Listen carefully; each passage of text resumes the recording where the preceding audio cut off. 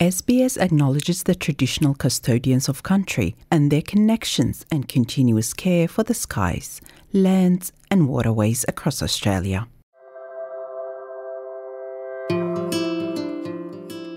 You're listening to Australia Explained, an SBS audio podcast helping you navigate life in Australia. Yama, I'm Wiradjuri and Māori woman Nairi Pakai from NITV Radio, and I'm thrilled to host this special episode of Australia Explained. Today, we'll explore how you can become a First Nations advocate. If we want to build a modern, diverse nation that is proud of its multiculturalism, it has to start with the first Australians and recognising this is a connection that goes back 65,000 years plus. To be a First Nations advocate or ally in Australia means an individual stands with and actively supports matters and causes that hold significance to Indigenous communities. Here are some aspects to consider related to advocacy and allyship with First Nations communities. While there is no one path to becoming a First Nations ally, getting to know the people is one of the first steps, just like any relationship, says Bundjalung woman Karen Mundine, CEO of Reconciliation Australia.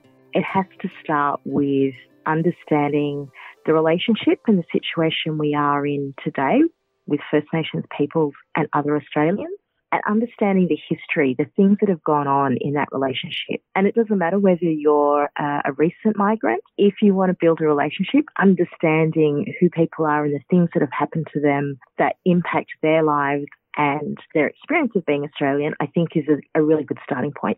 She says the process can enrich you, allowing connections with people and country. A great starting point is just learning who the local traditional owners are for the communities where you live. And you can often do that through First Nations organisations. You can often do it through local councils. And then getting to know the people in your area, getting to know the places, which often have park names that uses traditional language, places that are named after things that happened historically in that area. Yorta Yorta woman Dr. Summer May Finley says it is important that non-Indigenous people educate themselves. An ally is someone who takes the time to educate themselves, because as only 3% of the population, if we tried to educate everybody, we'd be doing nothing else. That includes sleeping and eating. So really, the starting point is going to trusted sources.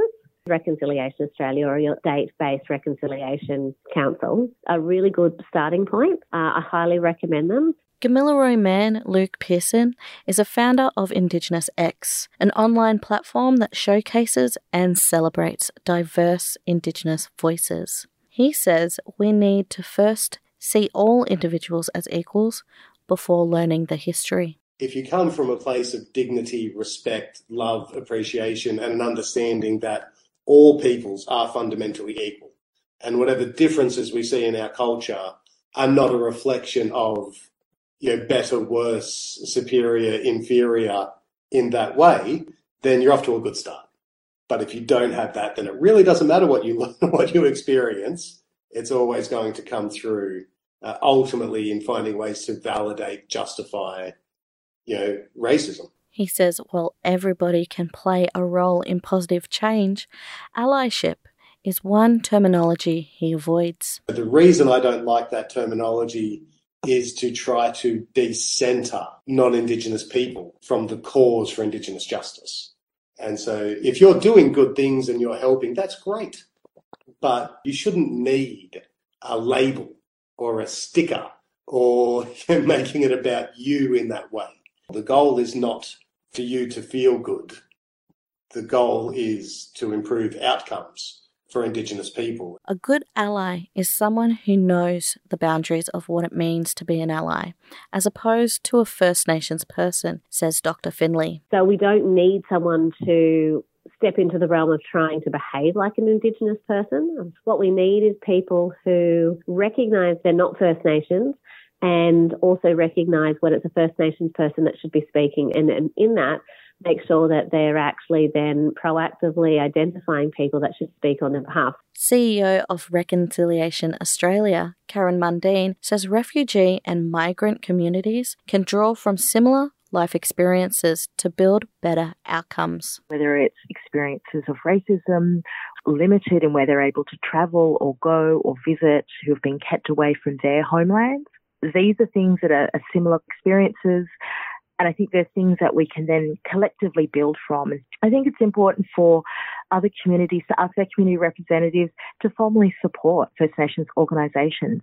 Invite First Nations peoples to come speak to your community organisations, to your churches, temples, mosques. And it works both ways. Many First Nations people are more than happy to support migrant communities and the struggles and the challenges that they're facing. The Voice to Parliament referendum in 2023 presented a good opportunity to learn and dig deeper about First Nations people, as well as a chance to build relationships. And continuing to do so is vital for the future of modern Australia, Mrs. Mundine says. If we want to build a modern, diverse nation that is proud of its multiculturalism, it has to start with the first Australians and recognising this is a connection that goes back 65,000 years plus. And if we can build on the wisdom of the world's oldest, continuously connected culture, I'm sure that creates so many opportunities for us as a modern nation into the 21st century and beyond.